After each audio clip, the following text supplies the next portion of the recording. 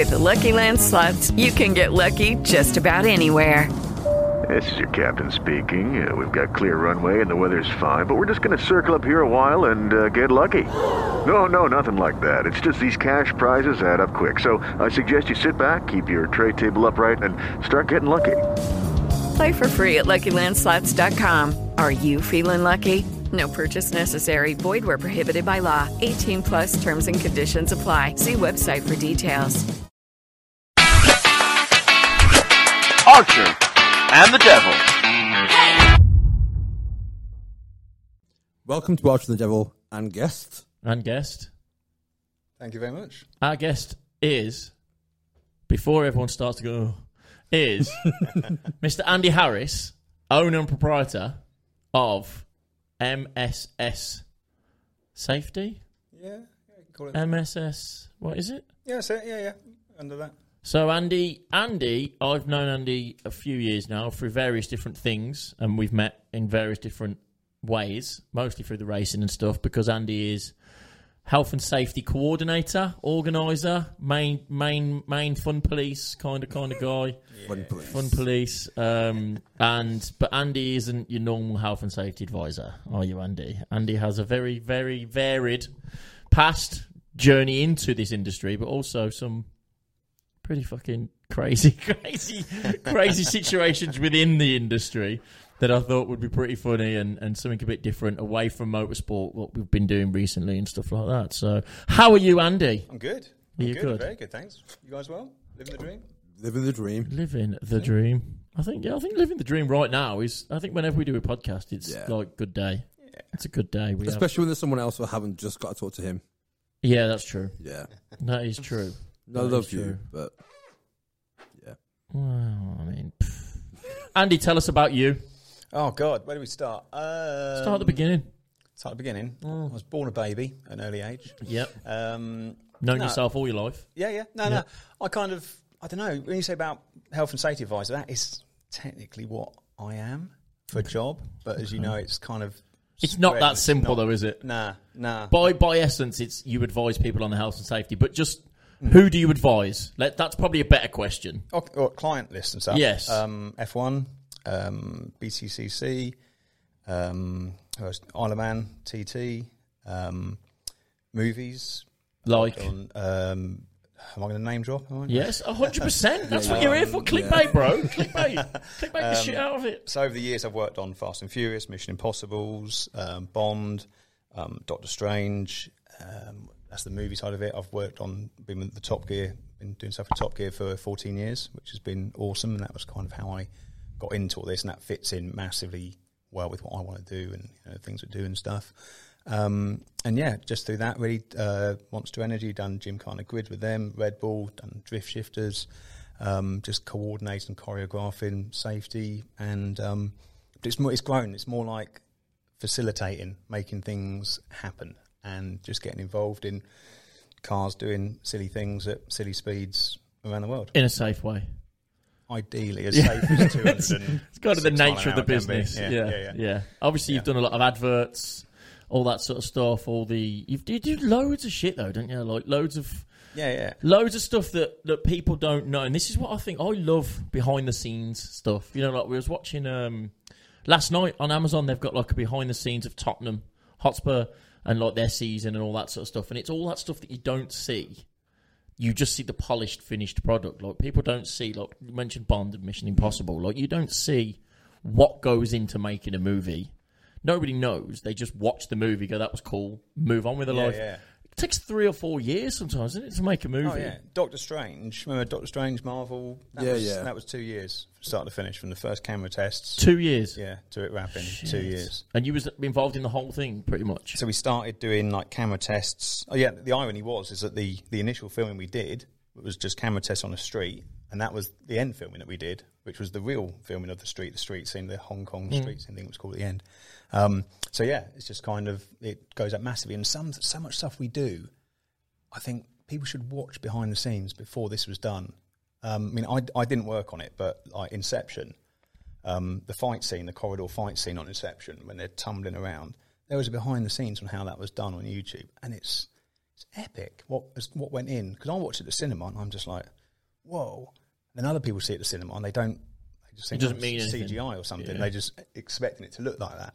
But if you see what's gone into it, there should be so much more behind the scenes. But that's what movies are doing now. They're chucking out behind the scenes. You've got brands getting involved with it, like Land Rover, massively involved on Bond, and there's all that Land Rover commercial with the new Defenders jumping through the air and all that sort of stuff. So has it ruined films for you now? It doesn't ruin films for me. It ruins films for the people I'm watching the film with. Right. You're like, do you know how they did that? Press pause, and I'm like, right, I need to show you this picture, and they're kind of like, it's not actually that dangerous. Yeah. But yeah. So don't go to the cinema with you because it'll be like, what's happening here? No. And I make everyone in the cinema wait to watch the credits go up, so I can show them where I'm not, because I never get a credit. I'm the most unimportant person on the entire movie. And it's there's not a fun police part. No. Right, okay. It's sort of like, well, I'm not even after sort of like, I don't know, assistant to the chief unicorn wrangler. I'm kind of like below that. But without you guys, none of it would happen, would it? Suppose. Yeah. You know what I mean? Because the world that we live in these days, health and safety is so massive, even more so in the times of the C word that we're not going to mention. COVID. But you'll have to bleep that out, Rob. Put a dolphin noise over that. But so it's even more important now, and like you can't do anything these. Like I've worked on building sites, for instance, and you have to do certain things. Like compared to not even that long ago, really. Like even 10 years ago, it was a completely different place. But this is where I've made a name for myself, and this is where I've kind of fitted into this gap where, because my background is cars and rallying and going quick and doing silly things. We go and do a recce, and I'll be the person that will speak to the council, will speak to the mayor, will speak to the police. We did a job years ago. I won't say who the client was, but we did a drift job with them. We had to shut a street down, and we had the local council safety people turn up. And he said, if this drift car hits that, what if it blows the tyre and flies through the air and lands on that petrol station? What would you do? I went, well, first I'd make sure we filmed it, because that's fucking amazing if it does that. It's like 150 metres away. Unscripted as well. That'd be phenomenal. Change the script. Yeah, and he's like, yeah, but what? And I was like, dude, it ain't going to happen. I guarantee it. And that's, I suppose, where my little niche is, because I know what cars can do. I know if someone spins, it will do this. I know what.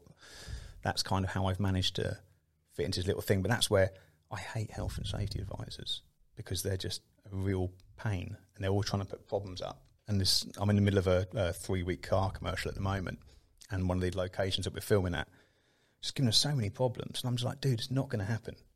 And it's because it's health and safety. It's people putting stops to it, and I've kind of got in this position where I'm the facilitator to health and safety, to making it all happen. And I suppose, like you say, because you've got that title of health and safety advisor, people will listen to you if you say it won't happen.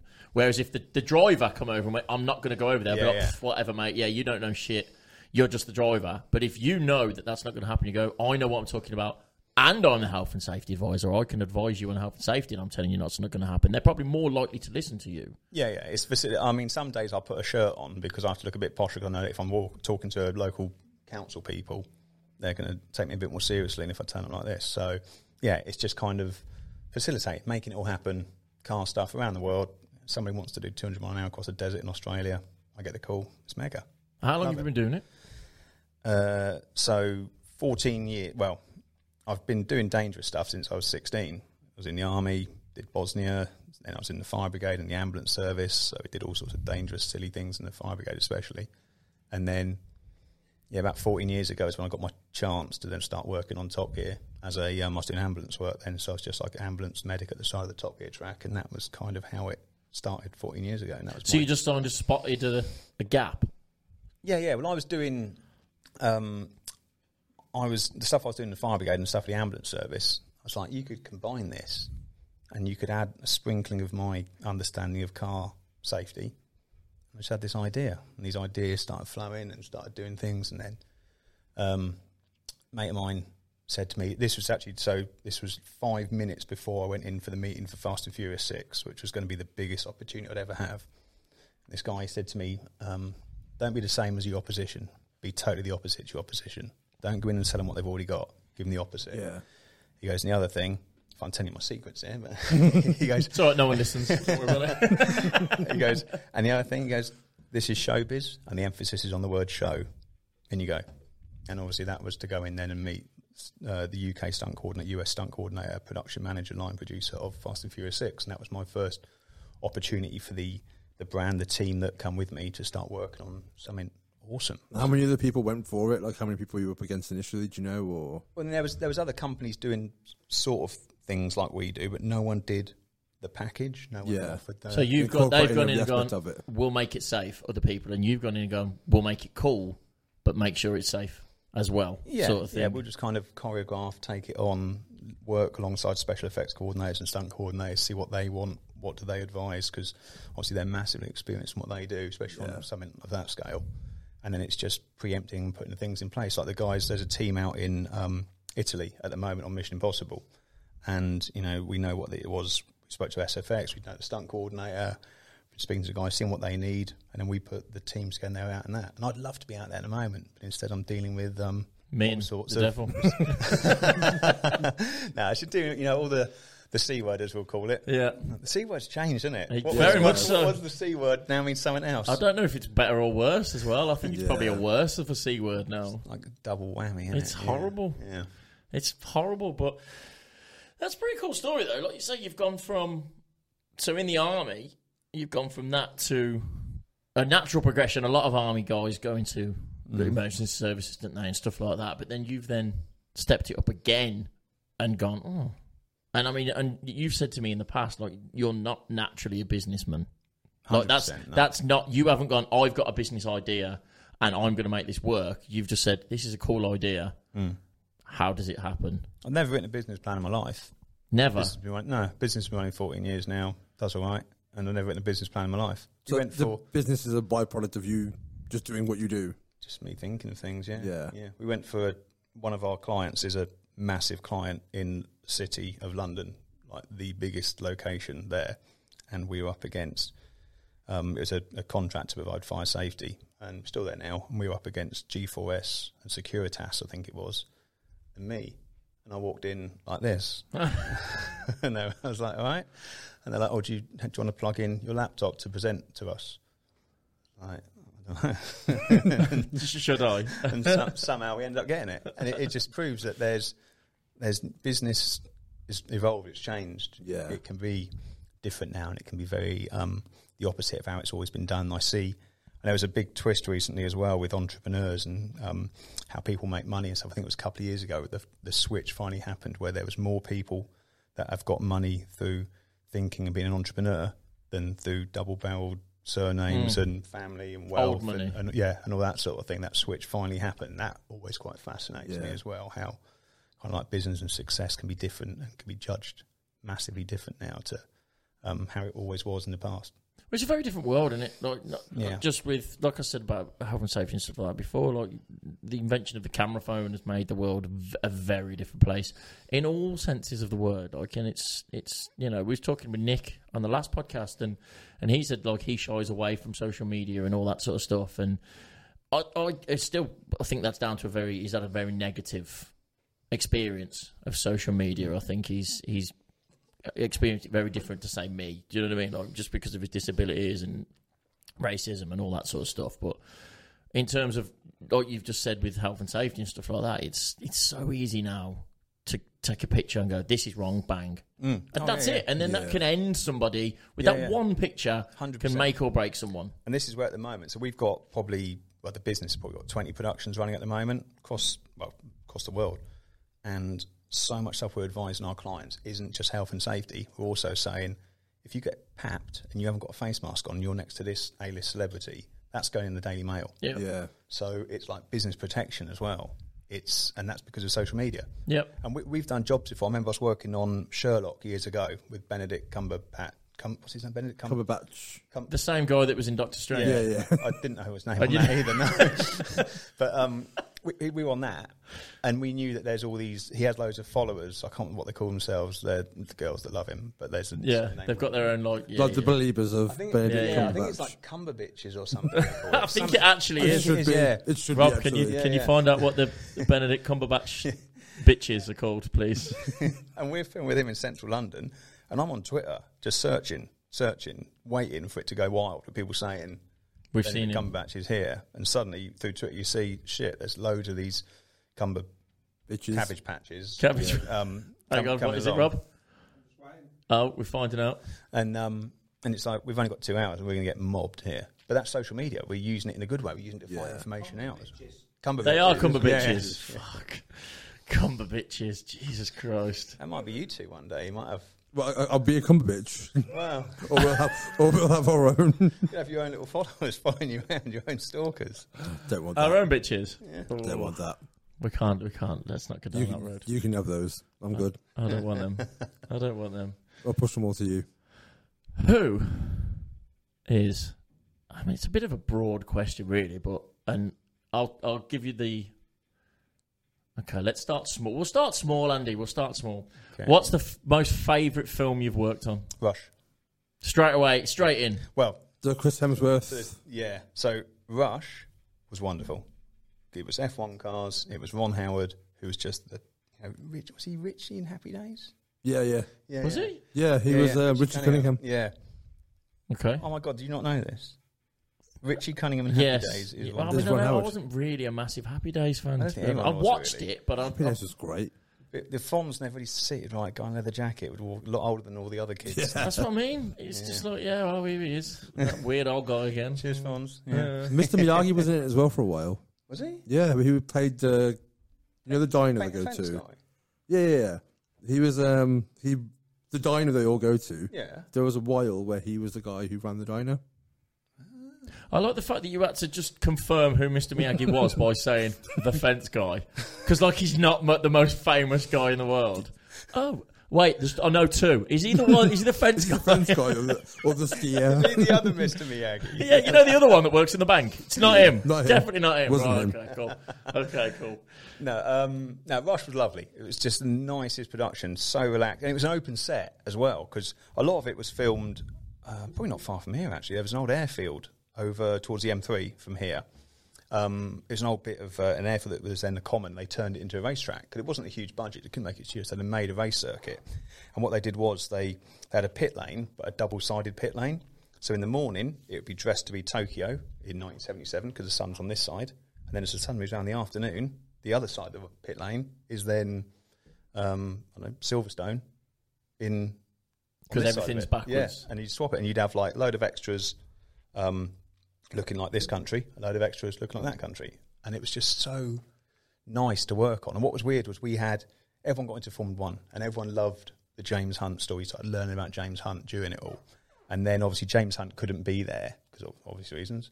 But we had his car, his MP4 F1 car, on one of the last days of filming for some close-ups. Just to confirm, James Hunt's dead. Yeah, that's right. Just in case anyone else thought he was busy. Sure. Yeah. And it was like, that was like James, because when Nicky came to set, it was great. Nicky Lauder's there making a story about him as well. But when James's car came there, it was like, that was James's, and it was quite an emotional thing. His F1 car turned up on the day.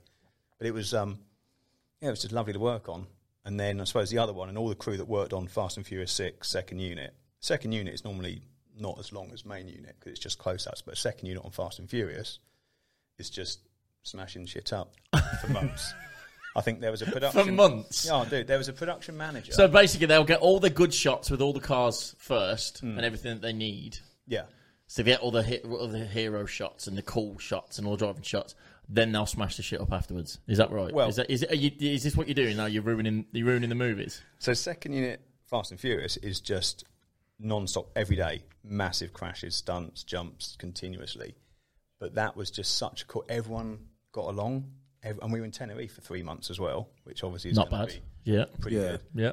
And that one, and everyone works on it. When we see each other in other shoots, we're like, how is it? It's like, well, ain't no Fast 6, is it? That's kind of the benchmark. That kind of set the standard. It's like when we go back to Tenerife for 3 months in the summer and stay in a 5-star hotel with a surf reef out the back. Do you always stay on location as well? So for the duration of the film, you're on location? Yeah, so Fast 6, my chance to go and work on that. So I was coordinating the rescue team. So there'd be like a paramedics, fire crew, and we'd have some overseas ambulances and fire engines as well. And I'd be like the team leader running all of that. So on that one, that was where, when that opportunity came up, I was still in the fire brigade. Yeah. And I was doing a bit of ambulance work on my days off, and I was doing the fire brigade, but it was this opportunity. It's 3 months in Tenerife. Obviously, I ain't got that amount of leave. I've now got to make that decision. Do I finally leave the brigade and join this world of movies and stuff. And I did. So, it kind of went from there. So one day I'm in the fire brigade, and then it's like, hand me notice in Tenerife, 3 months. So literally people go, oh, you're in the fire brigade? Oh, why did you leave? Yeah. I mean, I went to just film Fast and Furious 6. No biggie, just 3 months in Tenerife. That's a fair enough. It's a good reason. Yeah, it's a good reason. It's not a bad reason. Yeah. But that was like, I mean, obviously, Fast and Furious to you, it's special, isn't it? It's, 100%, it's Fast and Furious. And then finding out that Fast and Furious is coming to the UK, you're like, oh my God, they're going to do the 6th one from a UK production office. And I'm like, well, I'm already working on Top Gear, which is pretty amazing. I'm going to go for Fast and Furious. And then went for it, and I'm still like, don't you know? And then I remember I was outside where one of our offices used to be. I got the phone call with the start dates. I was like, yeah, put the phone down. I started crying in the car because I was like, I'm going to work on Fast and Furious. Big deal. This is epic. This is Fast and Furious. This is, streets closed, pizza boy. This is, live my life quarter mile at a time. I mean, you're what? How old are you?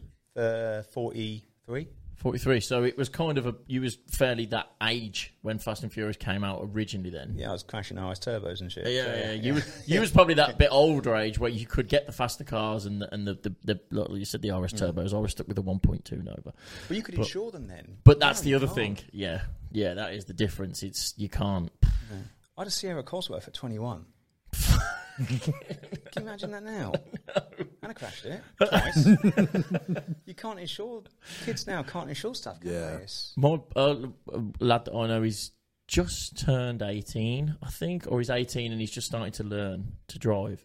And I think he said on like a 1 litre Corsa or something like that, it's something like $2,500 a year insurance, and he's like, the car's not even worth $2,500, and that was that was the issue back then, where you'd buy a car that was like 60 grand's worth of car, and it was more to insure it than what the car was worth. Now it's just any car.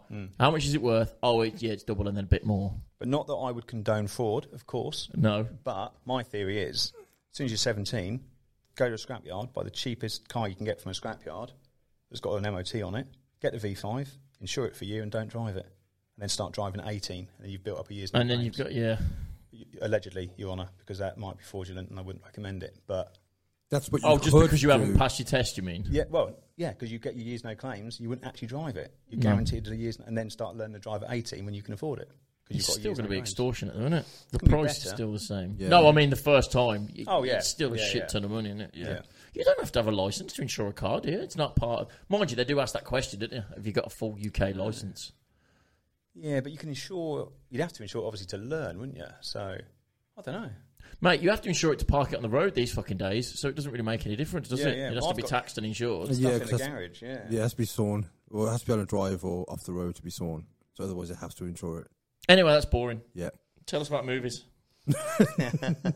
Entertain me. What's been the longest you've been on location? Like, you've spent 3 months in Tenerife. What's the longest you've been from home? That was probably the longest one. That was the longest one. Mission Impossible 5 was Morocco, and that was 7 weeks, I think.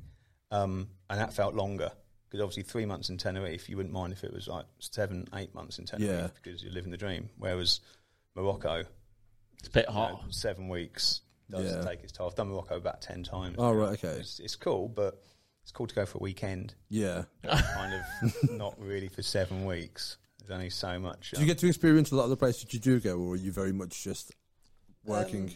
So when we did Mission 5 Morocco, you get a day off a week. You might be doing like rehearsals on one. If you're second unit, you might be doing like stunt rehearsals on the weekend or something. But you get time off and you go into the souk. You can go out and about. We were doing. Me and John, one of the guys that works with me, we were out in the States last year. 2 years ago. And I was pissed off because it was like, SEMA was on. I was working at the time. I was like, oh no, stars aligned. I'm on 2 days off in Vegas on day one of SEMA. Epic. Yeah. Dream made. Yeah, and then John's not into cars, but so me and John met at Hooters in the evening. You might even know the Hooters at the end of the strip, Vegas. He knows every Hooters. There's only one, isn't there? In Vegas, is there? It had its own hotel. Look how upset he looks that he might have missed the Hooters. That's what's worrying me. No, I know. The fear in your face. No, what? There's more Hooters there. There's the hotel, and then there was the one in the Palm, the world's biggest one, that's no longer there anymore. The hotel, so Oyo is now, Hooters Hotel is now called Hotel Oyo. Yeah, it's gone. And that's where, but there's still a Hooters there. But if, but like me and John met up there in the evening, we're on a day off, and we're like, what did you do today? I was like, I went to SEMA. What did you do? John's like, I went skydiving over the Hoover Dam. We're like, we've been paid a travel day for today as well. God bless Vegas. That's ridiculous. Amazing. But then other times when you're in like Morocco for that time, it's like your days off is like hang around the pool. Yeah. Just because you're doing long hours when you're away. Yeah. It takes its toll, and you're just that consistent. If your location's 2 hours away, you're out at 5 a.m, 2-hour drive to location, 12-hour shooting day, might be an hour's overtime, 2-hour drive back, and it's just is monotonous, just that continuous hotel, breakfast, shoot, back, sleep. I mean, realistically, your job as well is watching. So you like everyone else is there doing their job. Mm-hmm. You're doing your job, but your job is watching other people do their job. My job's talking to people. My job ain't difficult. That's what I mean. So you're everyone else is like, right, the man's on the camera, the guy's doing the acting, whatever, the guys with the fucking shit and the buttons and stuff, and you're like, okay, I'm watching the man press the buttons. Is he doing that right? People know that it is that. Sorry, I mean, yeah, your job there. Is you're the there hardest protecting, job on a film. You're there protecting the lives. If you weren't there, and Tom the Cruise, futures of thousands, especially of people. with people like Tom Cruise and the amount of like stunts he does himself.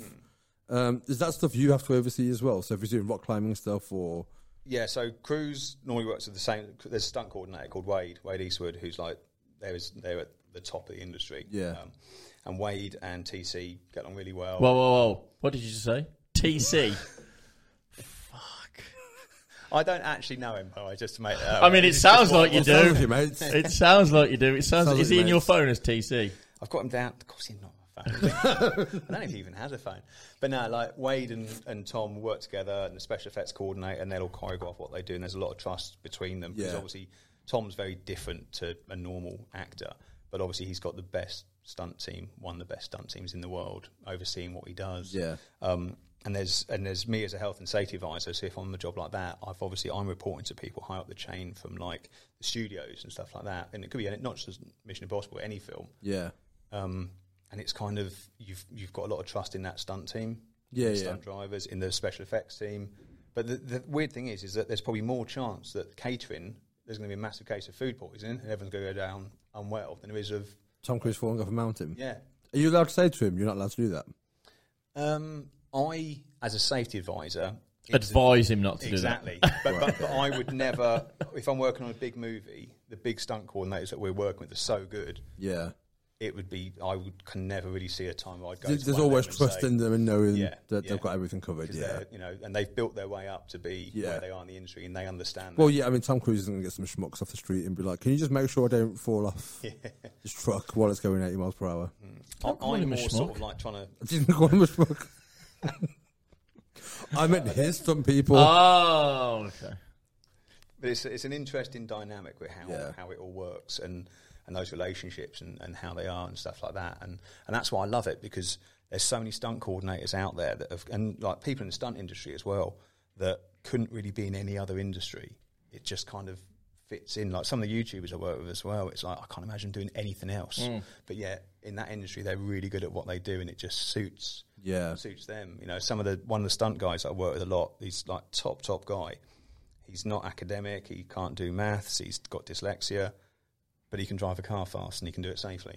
And it's like, there's no other industry he could be in, but he's in this industry, and he's just, like myself, he's had right time, right place, got that break, and now he's doing what he's doing and making 10 times as much as people that he went to school with who came out a load of GCSEs. Yeah, I guess there's know-how as well, though, because like you were saying before, like seeing ambulance side and fire side and having the knowledge to combine them. So there's obviously the opportunity side of it and taking advantage of that, but also having the know-how of perceiving something the way other people aren't. Yeah, 100%. And that's why I always say all I know about is things exploding, crashing, being shot at, angry people in the road. Yeah. That's my background. I can't do an Excel spreadsheet, but... You can cut someone out of a car. Yeah, I suppose, yeah. And it's kind of... And that's why I've just kind of gone down the route I've gone, because I suppose in the back of my mind I know that's all I know about. Yeah. And then, so when I am talking to a local authority person that's saying that car's going to explode and fly through and land at that petrol station, because I know what happens when a car crashes. Or no, it's not. Yeah. Yeah. But to the average person, it's like, oh, this is dangerous. Or or even things that people don't even consider as dangerous. I'm like, no, that actually is dangerous. Right, okay. Or the opposite, Yeah. But they're usually the most dangerous things, isn't it, that you don't think about. Yeah. And if we're filming remote in the middle of nowhere, middle of a desert in some foreign country, that's when something which we were doing World's Most Dangerous Roads in Madagascar. And we were on a jungle track. There was nothing for 4 or 5 days in every direction. Nothing. You are in the jungle. And our presenter, she went off to take a picture, and she went over this bridge, and I was like, don't go over the bridge unless you really need to. She's like, I just want to take a picture. I was like, yeah, but if you only go if you need to go over that bridge. Because if you fall and break your leg, there's no 999. That doesn't exist here. So you've got to minimise every single thing that you're doing, every element of risk. Yeah. You've got to minimise, because we are 7 days drive in the jungles of Madagascar. There is no backup. Yeah. There's no, We've done some things in some sketchy places, and always at the end of your safety speech at the beginning of every day, it would always be, the weather's going to be this, wear sunscreen. The weather's going to be this, wear a coat, and watch out for rattlesnakes. Yeah. That was literally it. Like, we'd be there for like 3 days, and you'd not see a single fucking animal anywhere, but Andy would always say, there was a report of rattlesnakes once somewhere around here at some point. 75 years ago. Keep your eye out for rattlesnakes. And then you walk around going, where the fuck are these rattlesnakes? Rattlesnakes apparently are evolving to lose their rattle. Stealth. That's apparently a thing. So eventually... They're just going to be snakes. They'll just be... Yeah, because they're like the most venomous snakes as well, aren't they? Yeah, but what are they going to be called? Non-rattlesnakes. Quiet snakes. Quiet snakes. Snake. Just snake. Snake. Yeah. Yeah. But yeah, that thing with the rattlesnakes, though, is because... you're in the middle of a desert. Yeah. You get bitten. Everyone thinks everyone's got the antidotes on them. That's not how it works. The antidotes are at the clinics. You've got to know what type of snake it is as well. So it's like, just don't go turning rocks over. Oh, that was the other thing. If you get bit by a snake, try and take a picture of it. That was of the snake. Of the snake, right? So they know what. What bit you? That taking the piss. Yeah, no, it's logical. It is logical. Yeah, but when you're sitting there going, what? I might be dying. There's fucking rattlesnakes. Hang on. Take a picture of it. Stay still. I think my leg's going to fall off. But you imagine, selfie. You're in hospital. It's starting to spread. You're like, oh God, I'm going. They say, what did it look like? You're going to go, a snake. Whereas you get your phone out. Oh, it's the one with it's that one. It's that brown one with the rattly bits on the end. But it's terrifying. We went to, you wasn't there, and it was a Gymkhana grid event in France, and it was at a car show, and I don't think they had quite the correct amount of safety barriers around the outside. You just have the concrete, and then the water-filled barriers. That's what the majority of the events were.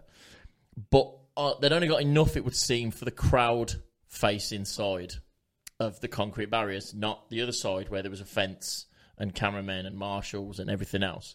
So they actually said in the safety briefing, if you crash over that side, you'll be okay because there's concrete. If you crash this side, try not to crash as much because we don't have as much safety stuff that side. Yeah. So if you're going to crash, but crash not as crashy. Yeah. Like try and crash a bit safer this side than you would crash that side.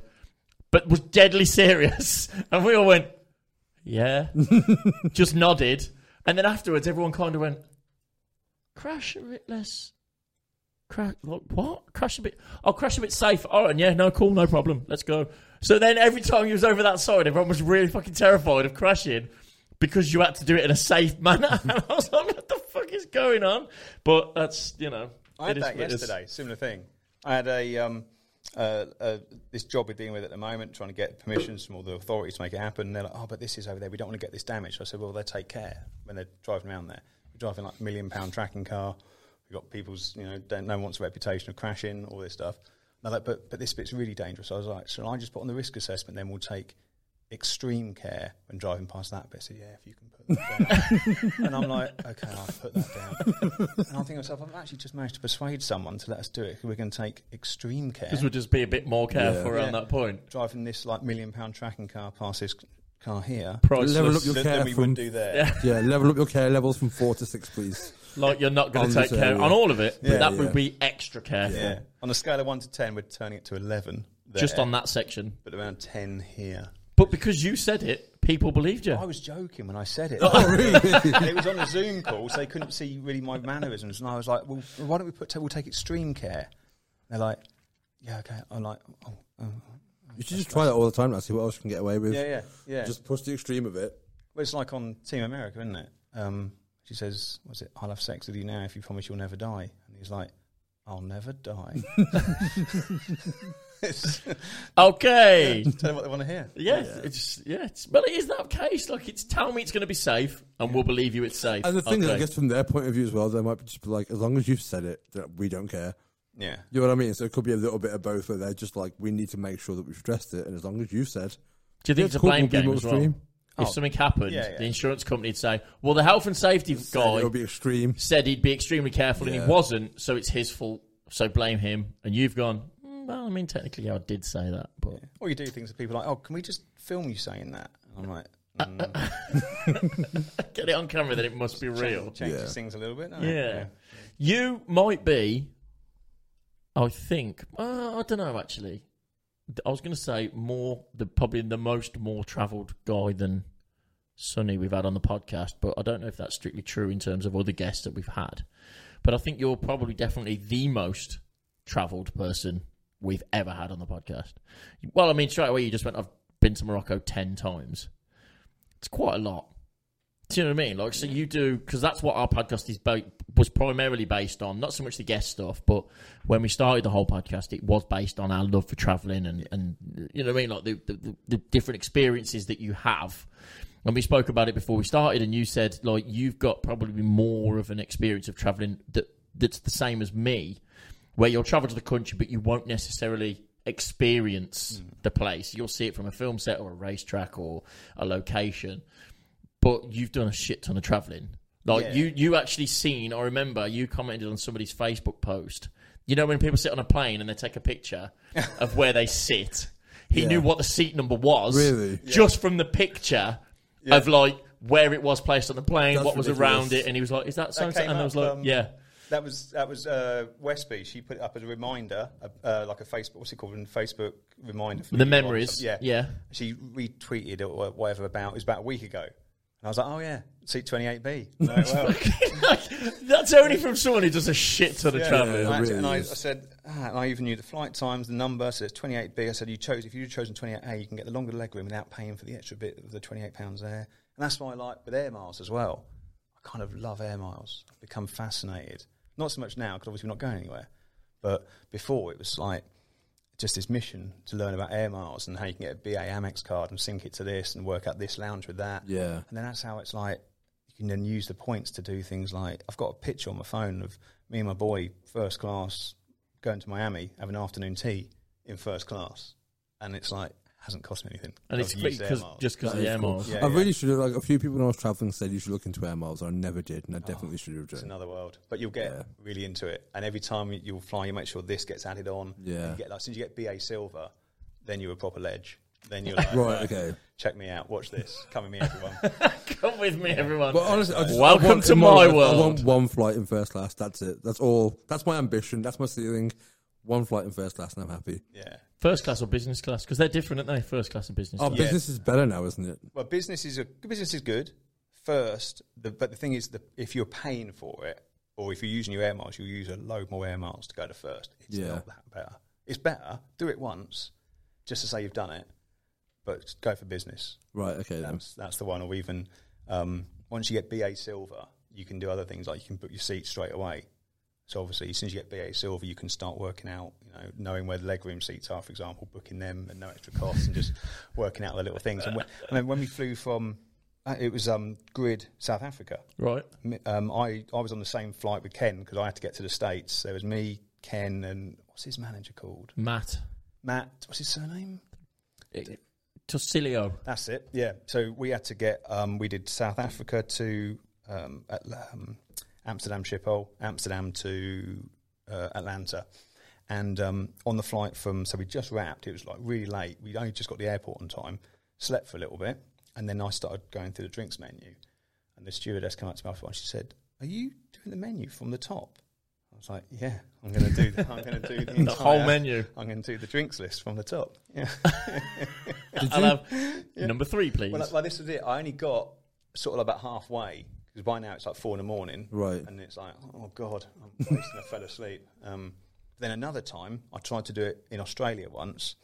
So I got drunk in the business lounge, got on the flight, and I was flying back from my job with the other Bentley, and I'm flying back, and I went to go to the toilet, and I was like, I can't fucking walk. Absolutely wasted. I was like, shit. So I had to get a coffee, and I thought, what if they throw me off? And I thought, well, I'm on a fucking plane. They can't. So this is great.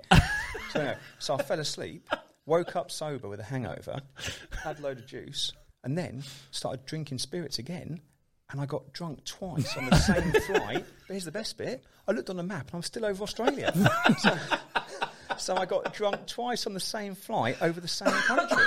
That's impressive. And still had like 15 hours left in the air. Yeah. So that's when you do get the first class flight you're aiming for. That's what you're going for. I need you to let us know. I always find it hilarious when they don't let people on flights when they're drunk, but you can get smashed to fuck when you're on the there. Plane. Yeah. So where's your logic? Yeah. But then we'll kick you off at the end. Well, I'm getting off anyway, so I'll just get off first. You know what I mean? It's win-win. I've only had a couple of flights that have had complimentary drinks, and I always fully abuse the fuck out of it. As soon as I find out, I was like, is this one free? Like, no, everything's free. I'm like, you're going to need to come here a lot. just look out for that number. There's a secret to that as well. So if you're in the middle and they come down the aisle, if you're on this end and say it's loaded you and your mates, say, oh, can I have a wine for this and then one for my mates there? And then the guy on the other end does the same. That says the same. So you get through the other side. Yeah. Oh. And they don't I think they do know the score. Well, they must do. But you end up getting double the amount and they don't twig. Yeah, but they're not going to say no, are they? You know what I mean? You can get a drinks, guys. Yeah. I've been told no before. Right. And I wasn't that drunk. Right. And I've seen someone on a flight from Uzbekistan to the UK. This lady got really drunk, and the way that they dealt with it was they gave her more wine. So she passed out? This gets better. God. Go on. They give her more wine. I'm watching. This was it was a bit of a rubbish flight anyway, and Uzbekistan's different anyway. I'm thinking, they're giving her more drinks. It's going to be ridiculous. And it's sort of like a late... Like it's dark, it's getting dark, they turn the lights down. She walks along the aisle, wasted, and she's saying things to people. I'm thinking, okay, what's going on? And she says this one thing to this one bloke, and he's like, they went in the toilets together. Really? This gets better. So I'm going, shagging in the toilets. He's doing the Mile High Club with a stranger. Stewardesses are there banging on the door, blah, blah, blah. They come out. Now, I thought everyone else would do it as well, so I cheered. Yay! Now, we've come from Uzbekistan. Yeah, no one else cheered. And now I look worse. Everyone's looking at this man that's cheering, saying, well done you, Well done you for having sex. Yeah. But I thought it'd be funny, and no one else laughed. It was so embarrassing. So I'm now more embarrassed than the people that fucked in. I mean, they had sex as well, so you got nothing apart from awkwardness. We landed at either Gatwick or Heathrow, I can't remember which one. And I was like, okay, I need to watch this. What happens now? Because this is like really orcs. He gets off and he legs it, didn't even get his bags. He's gone. She can hardly walk. She's walking along. And I meet, I can't remember what, I think it was like a taxi driver or something. He goes, how's your flight? I was like, fucking nuts. I said, told him the story. So there's a woman who said she's proper drunk and she had makeup all over her face. And he goes, what, you mean her? And it looked like the Joker walking towards us because her makeup was just like, and she could hardly walk. And I was like, yeah. that's the one. That's her. Yeah. But it's, but yeah, it's travelling and stuff like that. Have you ever joined the Mile High Club? No. I spoke to someone about it. I was saying to someone about it the other day. And that was it. They got that plane at Dunsfold, didn't they?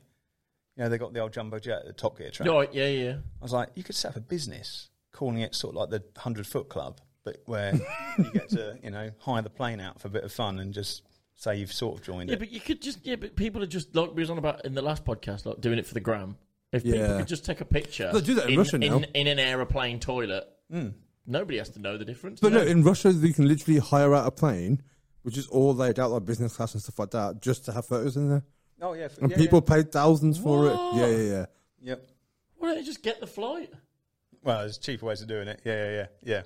But yeah, that's kind of how it is. It's I want to join the Mile High Club.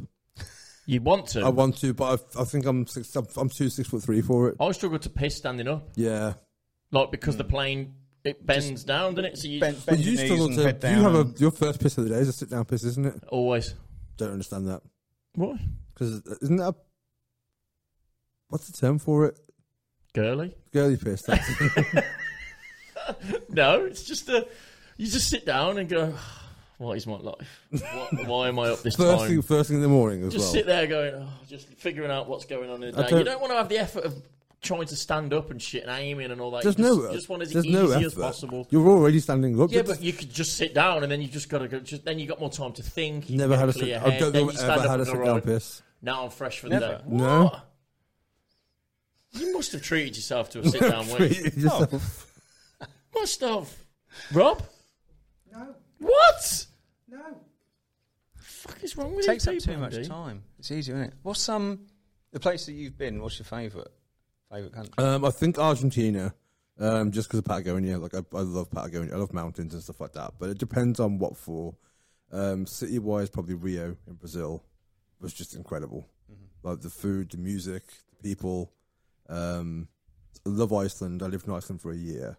So I got to really experience Iceland properly. And then probably Cambodia. I think Cambodians are the best people in the world. So that's like 6 answers. I can't give one because there's no real one definitive answer because it depends what for. If it's for nature, then Iceland or Argentina. If it's for culture, then probably Brazil. If it's for people, then probably Cambodia. So, how about you? We did. I'll tell you the place in a minute, but a load of us went there, load of crew, Top Gear crew that have been all over the world and seen all sorts of stuff. And this one place, Ethiopia, was unbelievable. All of us, all these, camera crew that have been all over the world. Yeah. And we were all like, wow, this place is unbelievable. It was the opposite to what we thought. Yes, it is a bit dodgy. Yes, there is civil war, and as further northeast you go, there's bad places and lots of bad things have happened. There's lots of guns everywhere and it's dodgy roads. It's, there's lots of negatives to it. But the place is just unbelievable. Yeah. It's just phenomenal. You can't put it into words, the amazing, and it's where humankind began. Originated, That's what's so cool about it. And that's the why first I was so Homo excited. sapiens are from there, Yeah, it's just an unbelievable place. And it's like the weird thing was my first night there, I'm in a hotel with a steak. I'm like, this is nuts. I'm in Ethiopia. You assimilate it with that. And there is obviously a lot of poverty and obviously what's happened in the past and the civil wars with Eritrea and all that stuff. But it's just unbelievable. Yeah. You can't put the amazingness. That was I travelled backpacked around Europe and then did Southeast Asia and then did Canada to Patagonia, and my next plan was always to do from Algeria all the way around the East Coast down to South Africa, and haven't done it yet. That's an interesting route. It's one of those. When I did Central America, you're looking more for places where not to go than where to go because of the homicide rate and stuff like that. And I think Africa, especially like Sudan and stuff like that, there's definitely places where you're more researching where not to die than where it's just pretty to check out. But yeah, not yet. I don't think I've ever been away and searched that where not to die. Yeah, I've only had to. I think that's ever been high up on my agenda. I think when I went to Southeast Asia, there were definitely things I searched there for safety and health and stuff like that. But it was more, Central America especially, like Honduras and El Salvador have the highest murder rate in the world per capita. So when I was going there, especially like Guatemala City as well, we talked about this on the podcast with Pritch. It's just never seen it, like you said, guns and stuff like that. And it's weird because you just get so used to it so quickly. But it's always a surprise. Like I remember I was walking through Guatemala City and there's a cop walking into a bank with a gun like that, and I'm like, if he falls and it just goes off, put it in your fucking holster. You know what I mean? Yeah. But yeah. So there's been some places that were sketchy, but I think it's a shame in one aspect because you see how people have to live, and that's always kind of like when you realize how lucky you have it here and how easy things are here. It definitely kind of humbles you in that sense, but it kind of gives you more respect for people as well that do just live like that. And especially when people talk about, when I got to Honduras, I remember I got a taxi driver, and my Spanish wasn't that great at the time. I was asking him about like how safe it was because everyone had told me these horror stories about Honduras. Like, don't go out at night. If you go out after a certain time, someone asks you a question. If they don't like the answer of where you're going, you'll just get shot.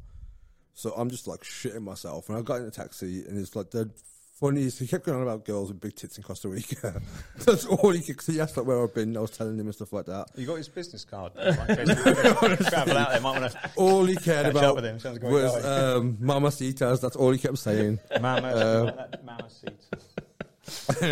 No, because I hadn't been to Costa Rica yet. Sorry, I was going. I'm trying to think geographically. Either I'd been or I was on my way. I think it's Guatemala, then Honduras, then El Salvador, then Costa Rica. So I said I was going there, and this was pretty much transit. I spent 2 days in Honduras and 2 days in El Salvador because of all the horror stories you hear. And he was just like, Costa Rica, mamacitas. And I was like, cool, okay. And I asked him, like, is it as unsafe here as you hear about? And he's like, America's worse. And I was like, I kind of believe that. Yeah. Well, I've done like a threat assessment for filming in Kazakhstan or something like that. Yeah. And people are like, it's Kazakhstan, it ends in the word stan. You know, you've got insurance must be bad. And you've got like crew all terrified.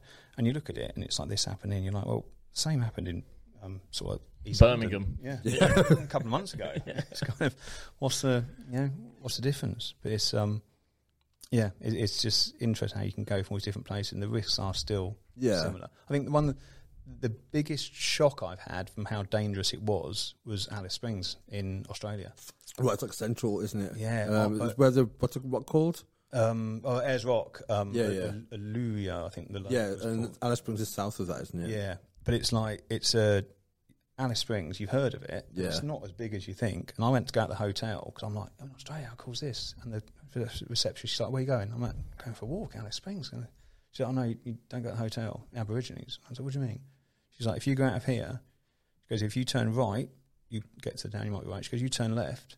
So that's where the Aborigines are. It said if you're a woman, you'll be raped. If you're a man, you'll probably be stabbed.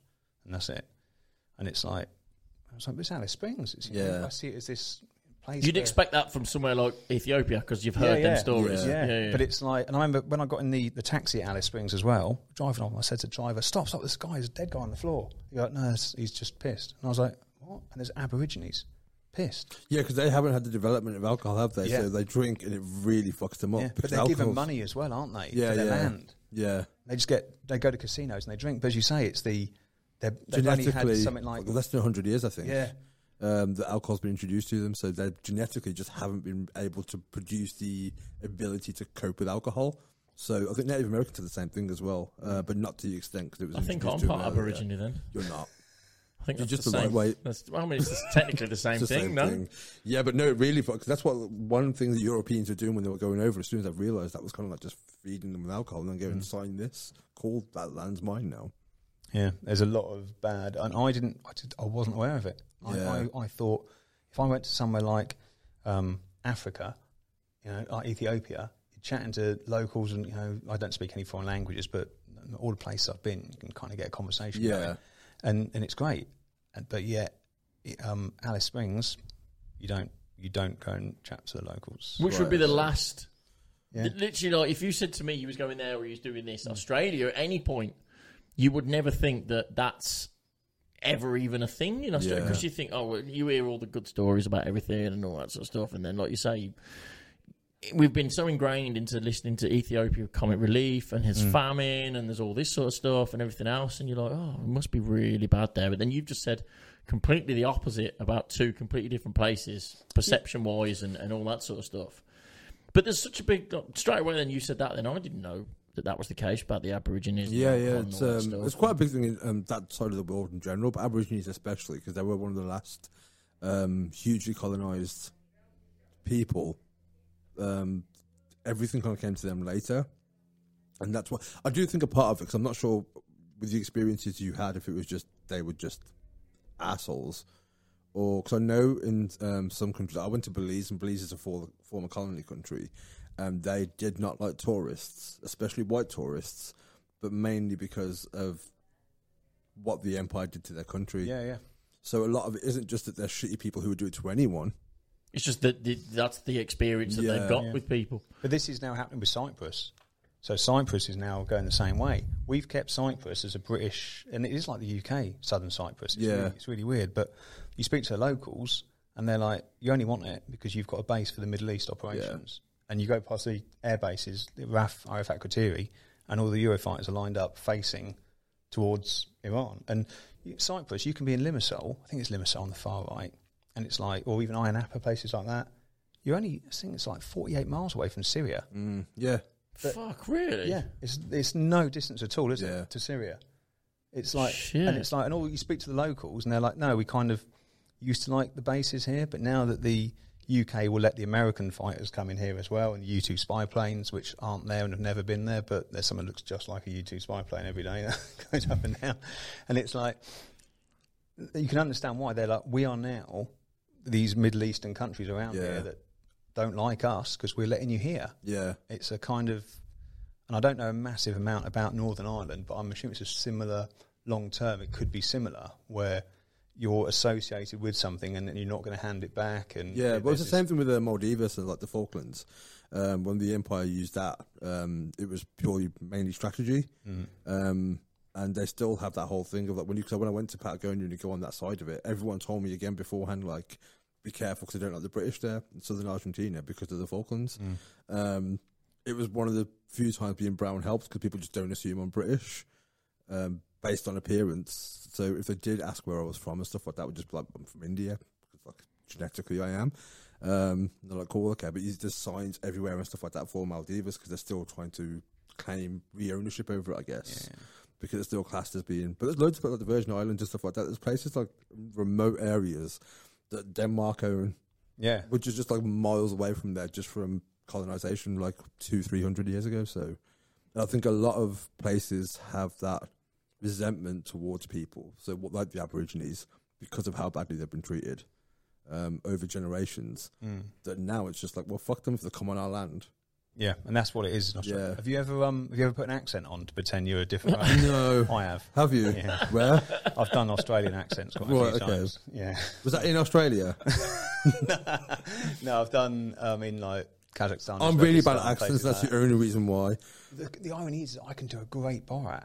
But yeah, that wouldn't go down well. No, that's not. No. But a few times they've been like, "Are you an Aussie?" And I'm like, "Fair dinkum, mate." And it's just like, generally you're thinking, "Right, shit, who hasn't upset these people?" It's just easier. Like, Australians, they haven't upset people for a while. Was it Patagonia where it all went off with the Top Gear cars? Was that? That was Argentina. It was that trip. I think it was that trip. Yeah. Because he had the number plate, wasn't it? Was you guys there on that? Or? No, we didn't do that one. So that was more the riskier jobs, and there was some. I can't say their names, but ex-military, like special forces guys, and those guys said that what you saw on the show is real. Really? Yeah, was that serious? It was that, and they were bricking it as well. I mean, there's no way you'd want to fake that, is there? Like, Top Gear's not known for that kind of being that kind of show to make that not real. Do you know what I mean? Didn't Clarkson play ignorance to it? He was, I didn't realise, or something like that, which was... It was something, I can't remember the full story. It was something, the number plate looked like it was Falklands, yeah. I think it was just a huge coincidence. Oh, it was just a coincidence. Did you think that the chances that you'd have that plate on a car in that, and would you really risk that? Yeah. And I think that it was filming, I can't remember what on the episode when they realised, I don't even know if they mentioned the plate in the episode, but it was like, it's just one of those things I just think is a wrong place, wrong time. For if you could, like we always play devil's advocate, for you to, as a show, to go to that much effort to find that car or to put that number plate on that car, to go to that country to provoke that kind of reaction, when it's not that kind of show. Do you know what I mean? It's not like they're set out to be controversial to an extent with certain things and whatnot, but it's never... But it's generally a good humour. But it's usually schoolboy humour in it, like dick jokes and that sort of stuff. Well, when they did the thing in Southern America, when they had all the pro-gay stuff. Yes, on the sides of the cars just to piss off the Texans. It's just schoolboy banter most of the time, isn't it? It's not like something like that that's not the show. The show isn't going to want to go down. The producers really switched on. They're not going to want to do that. It just doesn't look good, does it? It just doesn't look good at all. So was you guys there when Paddy crashed his Top Gear car the other week, the Lambo? Which one was that, Lambo? Yes, I wasn't on it, but the guys that work for me, our trucks were on it. Yeah. Yes, because they was all over the. I remember sending you the pictures, and it was all like, oh, MSS, I know who they are, guys, and they was all interviewing with the Wall of Death and all that sort of stuff. Yeah. And I thought, oh, there we go, that's pretty cool. But I didn't know if you was actually there, or if any of your guys was there when he crashed the car. I like to go out on the Top Gear jobs when I can. Because it's obviously been such a big part of what I've been doing for all these years, and it's was my first intro into it all. I thought starting off on the biggest TV show in the world, I think it is now. I think it is, yeah. Who's your favourite trio? Or is there are they still a trio? I think the ones at the moment. I was watching it the other night and I was like, this is really good. I know I do. Really well. I haven't seen the recent ones. Is it still Freddie Flintoff? Paddy and Chris Harris? Yeah, no, I watched really good. Really good. I love Freddie Flintoff. I just think you've got the right mix of people that will do the right stuff. Do you know what I mean? You've got like Freddie that will pretty much do anything. You've got Paddy, who's just a funny guy, that is just a funny guy, and he drives a bit. And then if you want any serious cast, you've got Chris Harris. So all the bases are covered, but then their chemistry together, but I think he's really good. It's got better, but the first time they all came together for the first show was that Top Gear hearse thing that they rolled in the end anyway. Do you remember the Undertaker, they called it was a blue hearse? No, don't think so. Freddie crashed. Ironically, Freddie crashed it 100 metres away from where he crashed a rally car in League of Their Own 5 years before. Well, I remember that. But that was the first episode. I remember watching the first bit of filming with the three of them together, and there was a bit where he gets lifted out of the hearse and it comes down and bangs him on the head. Yes, yeah. And that's not scripted. That just happens. And I'm like, shit, this is the public are going to love this. And I'm obviously not to do with the creative side of it at all. I'm just kind of a bystander and watching, but I'm a fan of Top Gear. And I'm going, this is really good. This is going to work. And then the show the other night on Sunday, I was watching. I was like, this is just got it. And I love now going online and seeing the comments. And now, if anyone comments, it's not the same as it's like shot down. Yeah. It's been 5 years. Move on. It's been that long. Yeah. And people are still saying it'll never be the same. I had an argument with somebody. Not an argument, but I'm like, well, it's not the same as anything. I'm like, James May wasn't even on the first series. It was actually on my Facebook comment. It probably was, yeah. And I'm like, and when he first turned up, everyone's like, who the fuck's this boring bastard? Like, what is this guy doing? And he's like, oh, James May. And now, because you're used to him being boring and being that guy, and they've made this character out of him. That's what it's a juxtaposition against them. His nickname is Captain Slow on a car show. Do you know what I mean? But that's the joke, and everyone goes, oh, it's really fucking funny. But if it came on as that guy, and that was his persona from the beginning, everyone would be like, what the fuck's this shit? Like, who's this guy? We don't want anyone slow. We want fast cars and explosions. But it's just what people get used to. But is Top Gear a car show or an entertainment show? Now, it's an entertainment show, I think. I think it has with cars as its basis. Yeah. I think. That's the MacGuffin. The MacGuffin. That's the MacGuffin. You know the word? Do you know what that word is? No, I didn't either until... It's the catalyst that helps push the narrative. So Jaws is the biggest example. In Jaws, the shark's the MacGuffin. It's not a film about a shark. It's a film about how everyone deals with that. Okay. So is this a real word? Yeah. That was my exact... If I drop this in conversation... No, honestly, it is a real thing. Rob searched for it at the time. It's true. But it is a real thing, yeah. So in Jaws, for example, Jaws is the best example because it is a shark. But all the shark is a means to tell the narrative of the story. It's not about the shark. Otherwise it'd be a boring film, just following a shark around. In the same way with Top Gear, it's like the cars now are the thing that tell the story. It's not so much about the cars. Which was proven with Grand Tour when they'd done the boat one. Yeah. But I liked that one because it was all the cultures and learning about stuff and the weeds and the floods and I think that's why I like the travelling, not just because of the business class and getting drunk on air miles, but because just the seeing different stuff and then coming home. I've come home before and someone's come, where have you just come from? In fact, no, I've got to airport security and they've gone, look at your passport, I said, where have you just come from? And I've gone, I don't know. I've done that before. And he's like, you must know. I said, can I just check my thing? Nope. I'm like, Prague. No flights from Prague. I don't know. Oh, I generally got it straight away. I had to think about it. I literally haven't been to the point where I'm like, did you figure it out in the end? Yeah. I mean, you're here, so I'm guessing they let you in at some point. But the worst bit is as well, you go back and try and find your car in the car park, but you could have been in that car park 5 times that month. Yeah. And you're like, where did I leave my car? Did I leave it here? No, that was last week I left it here. But the worst time, it was dark, it was raining, couldn't find the car, got the security to take me around, and I remembered I was at Gatwick. And I'd left my car at Heathrow. And then I remembered, but I couldn't tell security this, because they've been driving me around for an hour. So I said, I'll go back to the terminal and find out. I go back and get a coach to another place. The only reason why I knew is because I went on my phone and looked on maps. You know, you can... it says you are parked here. And I was like, oh, no, that picture I took of that was at the other airport. Completely... I had to get a coach all the way around. But just to save face with the security, you didn't tell anyone. I was like, don't worry, guys, I appreciate your help. I'll find it. It must have been stolen or something. I'll get some food at the airport. Do you have, like, when you, especially after you've been travelling for a while, do you wake up not knowing where you are a lot? In hotels, yeah. In hotels all the time. How long does it take you when you're back to kind of like realise, okay, I'm at home? But it won't, 'cause I'll go back off again. Before COVID, I once did 2 jobs in Australia in the same week. Went to Australia, came back, went and did Speedway Poland, and got a call in Poland. Oh, that job you said you'd do in Australia, you'd give us a good price because you've never been to Australia. I was like, yeah. Well, it's on, and you go tomorrow. And I'm like, well, I've been now, so that deal I was saying about a good price doesn't. The price has gone up. Yeah. And they're like, so I was like, great. So I've now got to go from Poland back to the UK to get another flight to go back to Australia. It's a day and a half flight as well, isn't it? And the production company obviously ticked price lowest first because it went Heathrow, Abu Dhabi, Melbourne, Adelaide, somewhere else there, and it was like it was so bad I had to take 2 MacBooks with me with films charged up, but like to work out what film I'd watch at what time. Yeah, the longest I had was Brazil to Rio to Atlanta to Detroit to London. That was my longest. And that was on the back of 6 months travelling, coming home. Nice. And again, cheapest first, please. 100%. I want to go home. I booked it when I was in Uruguay, so I booked it about 2 weeks before I came home. And then when I booked it, I got to Rio and met a guy who was going back to Oslo the same day, and his changeover was in London. How the fuck have you managed to find a flight that's going to London?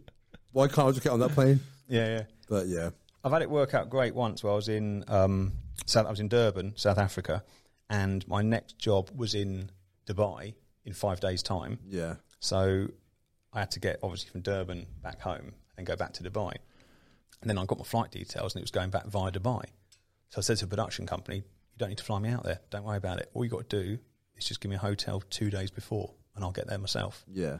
So I did it, flew across, got to Dubai, and then got a travel day from the production company. They paid for my hotels. And I even checked into the flight to get my air miles. But you just didn't turn up. And then unchecked out the flight as well. That's amazing. Well, I don't know if you actually get the air miles if that happens. I've done that a few times, checked in and not actually flown because I've gone on to somewhere else different and stuff like that. I've always said, going back to fraudulent things that you shouldn't do, if you ever break your phone, it is cheaper to book a cheap flight to anywhere in Europe. So book a £12 flight to Romania, get travel insurance, and claim your phone back on travel insurance, and it is to pay to get your screen fixed. Regardless of whether you get on the plane or not. If it's stolen, yeah. As long as you check in, so you can show, because you have to send as much information as you can.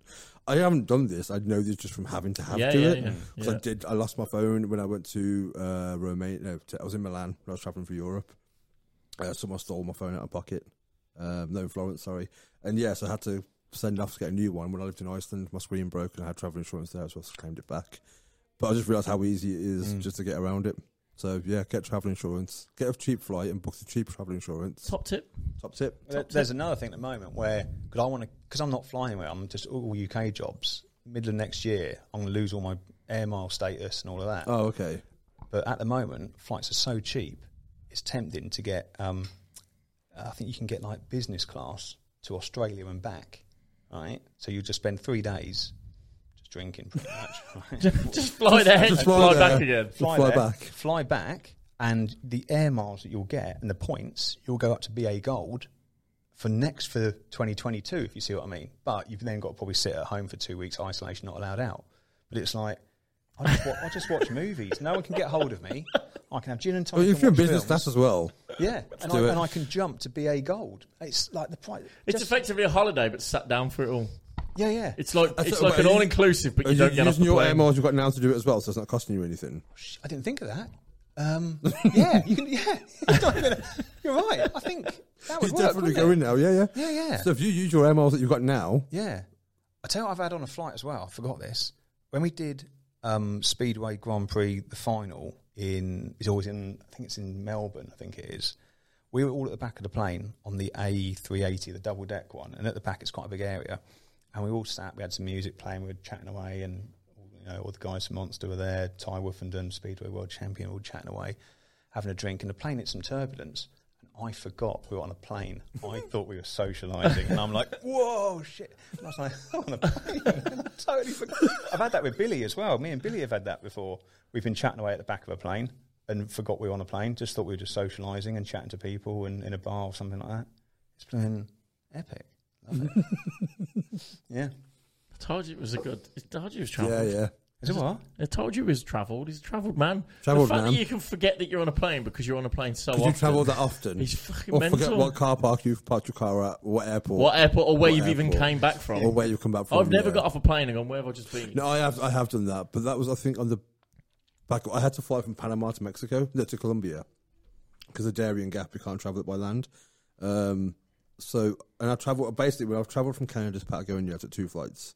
So, LA to Mexico City and Panama City to Bogota, my only 2 flights. And I genuinely forgot, because I've been to that many countries at that point, which country I'd come from.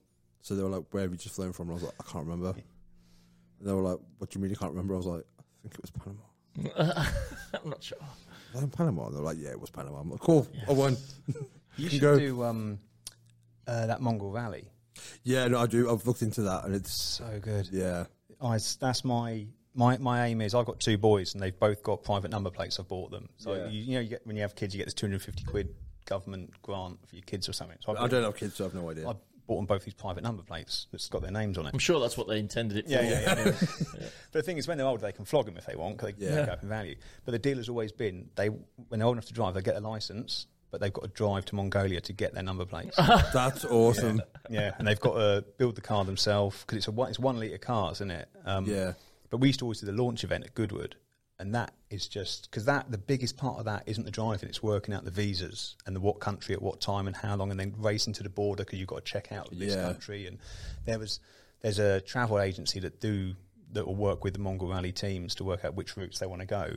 And there was one of them went the Iran route, but they went in a car that was turned into a pink unicorn through Iran. Through Iran as well. Amazing. Yeah. And it's like, but the visa is like, then they were early, so they couldn't check into the next country yet or check that visa out. So they had to hide for 3 days or something in Iran, a pink unicorn. in a car dressed as a pink unicorn with like rainbows all over it and stuff. And it's some of the stories about that Mongol Rally are unbelievable. I want to get to Mongolia, because Mongolia is meant to be one of the most beautiful countries in the world. It's like so unexperienced, I guess, from a lot of people. I remember the first time I really saw any visual of it was Long Way Round, the Ewan McGregor thing with Charlie Bauman, where they went from, London to New York, and they go through Mongolia, and at the end of it they said that was their favourite part of the whole thing. Yeah. And there's a guy who comes down of his house holding a guitar and a AK-47 and stuff like that, and it's just... I've done that route before. Oh, really? I've done... So did you do Road of Bones? Road of Bones, that's death, that's... It's like Siberia, so going into Alaska side. No, Jim, who works with me, he's done that before. Right, okay. But we did, when the millionth Land Rover Discovery came out, Land Rover did this big thing about taking it to the Beijing Motor Show. Yeah. And it was, instead of having it on the stand as a millionth Discovery, looking all shiny, it was battered and covered in mud. And they drove it there. We drove it there. That's amazing. Yeah. And I met the guys in Moscow, went from Moscow down, and one of the roads you come down from Moscow is actually called the M6 as well, I want to say. So you come down the M6 and there's not a turn for 318 miles, so it's just straight and there's no other cars, and when you get to the turn, you're like, the turn's coming up, and you're all excited, and it's like that's the most exciting part of the day. But it's but that route is mega, and you go all the way down, you do from Russia all the way down into Kazakhstan first, then Uzbekistan, and then Kyrgyzstan, then you have to go back into Uzbekistan. Because Uzbekistan is something like the 3rd biggest country in the world. It's huge, And it's like, people don't know how... Yeah. And it's... I've been there 6 times, Kazakhstan. And every time I go there, I don't get bored. Driving straight roads for hours, but it's not boring for some reason, because it's just so vast and massive. And there's a canyon there called the Sheren Canyon or Shansen Canyon or something. It's bigger than the Grand Canyon. Oh, really? No one knows about it. And it's just unbelievable. And it's in Kazakhstan. Yeah. It's that area is really cool. Yeah, my brother went to Azerbaijan and a few countries bordering, and he said, like, it's incredible out there, because he's travelled more than I have. And it's definitely been one of those things where, like, idealistically, there's 2 things I could do. It would be drive Road of Bones from here, so drive to that end, and do Alaska to Ushuaia in Patagonia. That's kind of like, because I wanted to do that initially on motorbike, but I don't drive a motorbike for a start, or ride a motorbike. There's a problem there. Yeah, that's the first hiccup, and the second was just financially. It became so much more expensive trying to do it in your own vehicle rather than just using public transport and stuff. And I was like, I didn't want to wait to the point where I hadn't done it. So I was like, even if I do it and then at a later date I'm able to do it, that would be awesome. But yeah, I'd love to go from the top of Alaska down to the bottom of Argentina. Any road trips are cool, aren't they? There's a video on iTunes called it's a documentary called Somewhere Else Tomorrow, and that's a bloke who can't ride a motorbike. Oh right, but wants to do around the world. Yeah, and just starts blogging about it first. Gets a bit of sponsorship, goes and gets his bike license, drives, and he starts blogging along the route. This German girl starts messaging him. She's like, "Really like what you're doing." She flies out. She can't ride a motorbike either. She meets him in the middle of Russia or somewhere, and they carry on going through like Cambodia and stuff. Yeah, and obviously they fall in love, and it's on iTunes. It's just a really nice story, and there's no production behind it. It's just him in a hotel room, with his camera, Wi-Fi, making uploading it. What's it called? Somewhere Else Tomorrow. Right, I'm sure that's what it's called. Yeah. It's lovely. It's just there's no BS with it. It's just a nice. He's not trying to push something. He's not trying to advertise. It's just him on this journey, and he's like got a well-paid job. I think he's French or something. But the great thing is he can't even ride a motorbike. And it's just, I've rode a motorbike in India when I was 11. Because my family's from India, and I went when I was 11 years old for 3-4 weeks, I think, with my cousin. And we had to go from one place to another place, and they only had motorbikes, and they were like, "We haven't got room for you, so you're going to have to ride it." And I'm like, "Cool." So they showed me, like, on this farm, for like half an hour before. I'm like, "I think I got it." Off you go. So no helmets, no nothing. I mean, it wasn't a fast bike. It was like, you know what I mean? But still, it's in India, which is sketchy on its own. Which was, there weren't roads. No. Like, it was northern. There was like Punjab, so it's all just farmland and shit like that around there. And we were just going from one building to see family somewhere else, and it was fucking incredible. And then in Vietnam I did as well.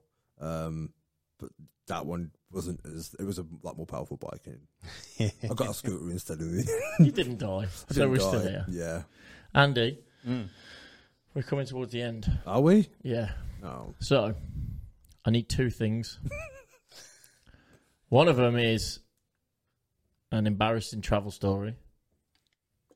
Where do we start with that one? Well, and the second one is... Well, we'll get to the second one. We'll tell you one afterwards. Yeah. So, embarrassing travel story first, because we do like embarrassing travel stories, because we have a lot. Mm-hmm. And then we'll get to the most important question of the podcast. Okay. I know what the most important part of embarrassing travel story. Travel embarrassing story. God, where do we start? We're going to be around messing myself in it. Yeah. There's one that Jake really wants to hear, basically. I think if there's ever a story that involves messing yourself, then that's pretty embarrassing. The thing is, I can share this story because so many people know about it, because it kind of happened in front of a lot of people. There's no real getting around it. But the thing is, when you're in Morocco, it happens to everyone. I'm pretty sure the main reason you got you on the podcast was so you could tell the story. Yes. Please tell the story. I was trying to avoid it being obvious, but, Well, I wasn't well in Morocco, as a lot of people aren't well in Morocco. When we were out there on one job, all the American guys only ate food that came in packets the entire time. Right. And none of them shit themselves, which proves that they were in the right. But I had the seafood pizza one night. God. I don't eat seafood in the UK in public places. Nah. If you haven't shit yourself when you're travelling, you haven't travelled. So you had a seafood pizza. How many times have you done it? Travelling twice. Oh. Yeah. The worst was, I will let you tell your story, but quickly. I was in Koh Lanta in Thailand and went up a mountain with the shits, but not once. The whole way, I shit myself about an hour before I left. Mm-hmm. Got on this bike and I was like, I'm fucking going. It's my last day here. So went up, me and 2 other mates went up, did a jungle hike, got all the way back, and then shit myself a load again. But not... No, but you're saying went to the toilet. Yeah. On these ones I did, but there was times where I didn't quite make it when travelling. I think there's only enough room for minimal poo stories. Tell your poo stories. Just to get out of you telling yours. Go on. No, Morocco wasn't well. I wasn't well for a good couple of weeks, actually. It was going pretty bad. And we're driving. We had a road locked off. This was Mission Impossible, actually, when we were out there for those 7 weeks. In the truck, we had a big sort of 10-kilometre road motorbike scene. I go on the road, and, big car chase and all that. And I'm like, this is a weird feeling. Right. Stop the truck. I need to get out now. And they're like, you all right? I said, no, now, quick. And I literally jumped out of the truck, and there was no one on this motorway. It's a totally empty motorway. And I literally climbed over the motorway barrier and, just had messed myself. Yeah. Had a shit. Yeah. Well, they're just literally everywhere. Yeah. And I'm like, and the vehicle, the two guys I was working in the vehicle was shaking because they were laughing so much. And John, the guy who's driving, was bouncing up and down in his seat so much because his laughter, he was like crying. And I was like, this really isn't helpful, guys. I'm really not well. And then, coming on the other way, so one of the production minibuses is coming along with this girl called Emily, who I know. And Emily's like the coolest chick ever. She's so cool that her boyfriend is Taron Egerton, of all people. Emily's like, top. Another big movie star. Yeah. Really, really cool chick. And Emily pulls up in a minibus. Like, oh, God. And I'm behind a motorway barrier holding on. She's like, you all right, Andy? Yeah, I'm fine, Emily. Yeah. She said, what are you doing? I went, nothing. She's like, why are your trousers down? And I'm like, Emily, this really isn't. Don't make me say it. Really isn't a good time for me right now. Then she's like, what are you doing? I said, well, it's pretty obvious. I'm not well. And then, and I was like, just don't say anything to anyone, please, because obviously people know about it already. She's like, then on the radio, I've got an earpiece. Everyone, mile marker 6, Andy has pissed himself. So everyone knows about it. And it just really bad. But it's just Morocco. It happens. You go out there for more than a certain amount of time, it's gonna get you. And you don't know when it's going to get you. And that's why EBR, the emergency bog roll, in your bag, always carry a little bag, emergency bog roll, wipes, and spare pair of boxers, because just in case you learn from mistakes. And I got taught that by a construction manager on films. He showed me his EBR kit, and I was like, oh yeah, good point. So he handed that bit of wisdom onto me, and I now pass that wisdom on to others. That if you go to Morocco, carry your emergency bog roll. Mine was the story. Mine was from pizza as well. So maybe it's just don't eat pizza abroad. Tell the best part of the story. Yeah, there was more to the story. That story. So it went across the road, and the goat came along and had some, and it was the same road that Cruz was on later on. But I was terrified because what if Cruz goes through it? So we had to get the fire extinguisher and blast it off the road and stuff like that to clean the road. And I'm scrubbing it with a... So imagine that's happening now. You're sweating away in 50 degrees heat. You've got a broom scrubbing the road. Your own shit. Because you've got megastar... I want to be famous enough one day. It's not. You know what? I changed my thing. It's no longer I want to sit in first class and that's my ceiling. Right. My ceiling is now I want to be able to drive somewhere and have people clean up shit off the road. So I don't drive through it. Just so I don't drive through it. Yeah. Not even walk through it. At least you clean your own shit up, though. Yeah. I mean, that's respectful. Jake, how do you tell that story just quickly? Oh, no. He knows. I've told him before. And it's like, he always tells that story of you shit yourself in front of Tom Cruise. I mean, technically, that's right. Almost. That's how it's going out on the podcast. You know, you edit that, Rob, yeah? Yeah. Andy shit himself in front of Tom Cruise. In front of Tom Cruise. And a goat ate it. And then Tom Cruise made him clean it up. Yeah. In front of him. In front of him. Clean that. But on that job, it's happened to everyone all the time. One of the guys I know is walking along. I was like, "You're right, yeah." Just messed myself. All right, you carry on like normal life because you're in Morocco for that sort of time. Yeah. It just takes you out. It's it's not ideal. Next question, and the most important part of the podcast. And I'll say it again. Think very carefully before you answer this question. Don't just dive into an answer. Don't go with the crowd. Don't be a sheep, Andy. Follow your own instincts. Ask the question. Follow your own instincts. Think it through. You're a very well-travelled, experienced life man, right? Who would win in a fight, a bear or a gorilla? Don't think about it. Think. Don't think about it, but think about it. Think about it.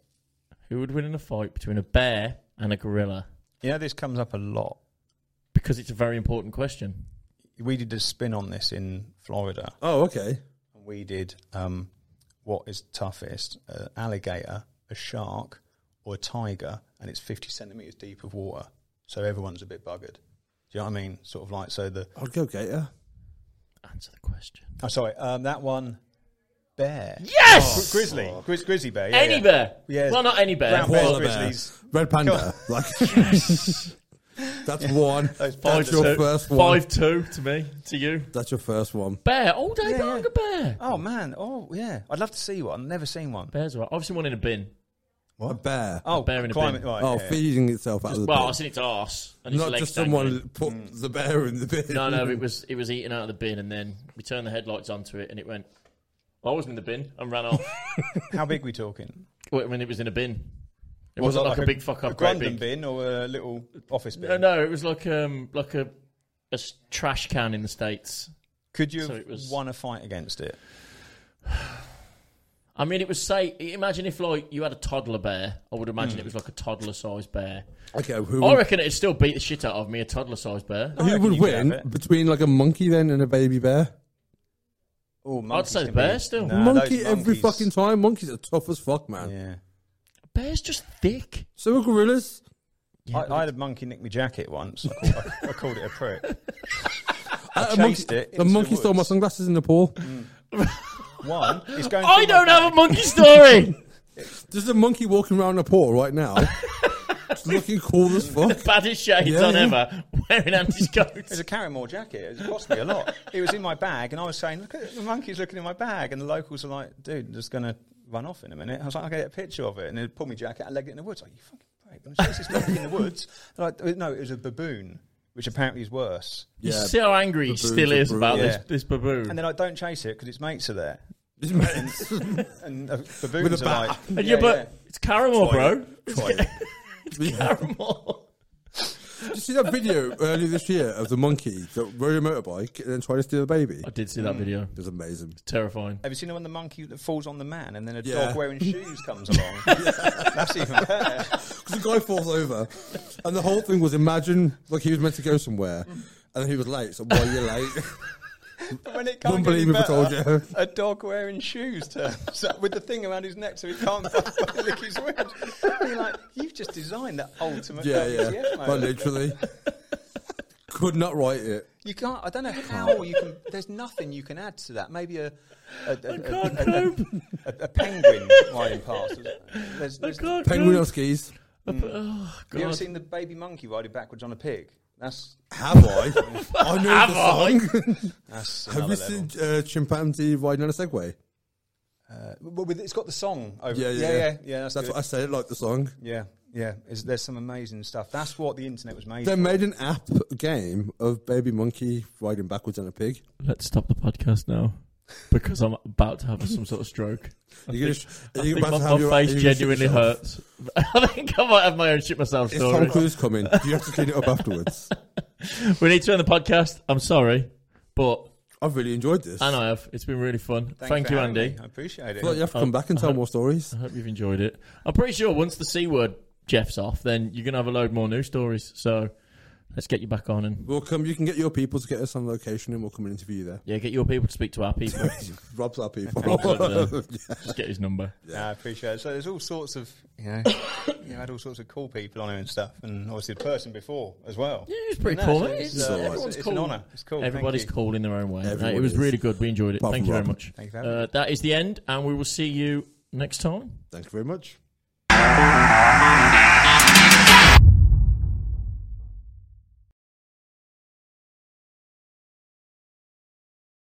Hello, it is Ryan, and I was on a flight the other day playing one of my favorite social spin slot games on ChumbaCasino.com. I looked over at the person sitting next to me, and you know what they were doing? They were also playing Chumba Casino. Coincidence? I think not. Everybody's loving having fun with it. Chumba Casino is home to hundreds of casino-style games that you can play for free anytime, anywhere, even at 30,000 feet. So sign up now at ChumbaCasino.com to claim your free welcome bonus. That's ChumbaCasino.com and live the Chumba life. No purchase necessary. VGW. Void where prohibited by law. See terms and conditions. 18+.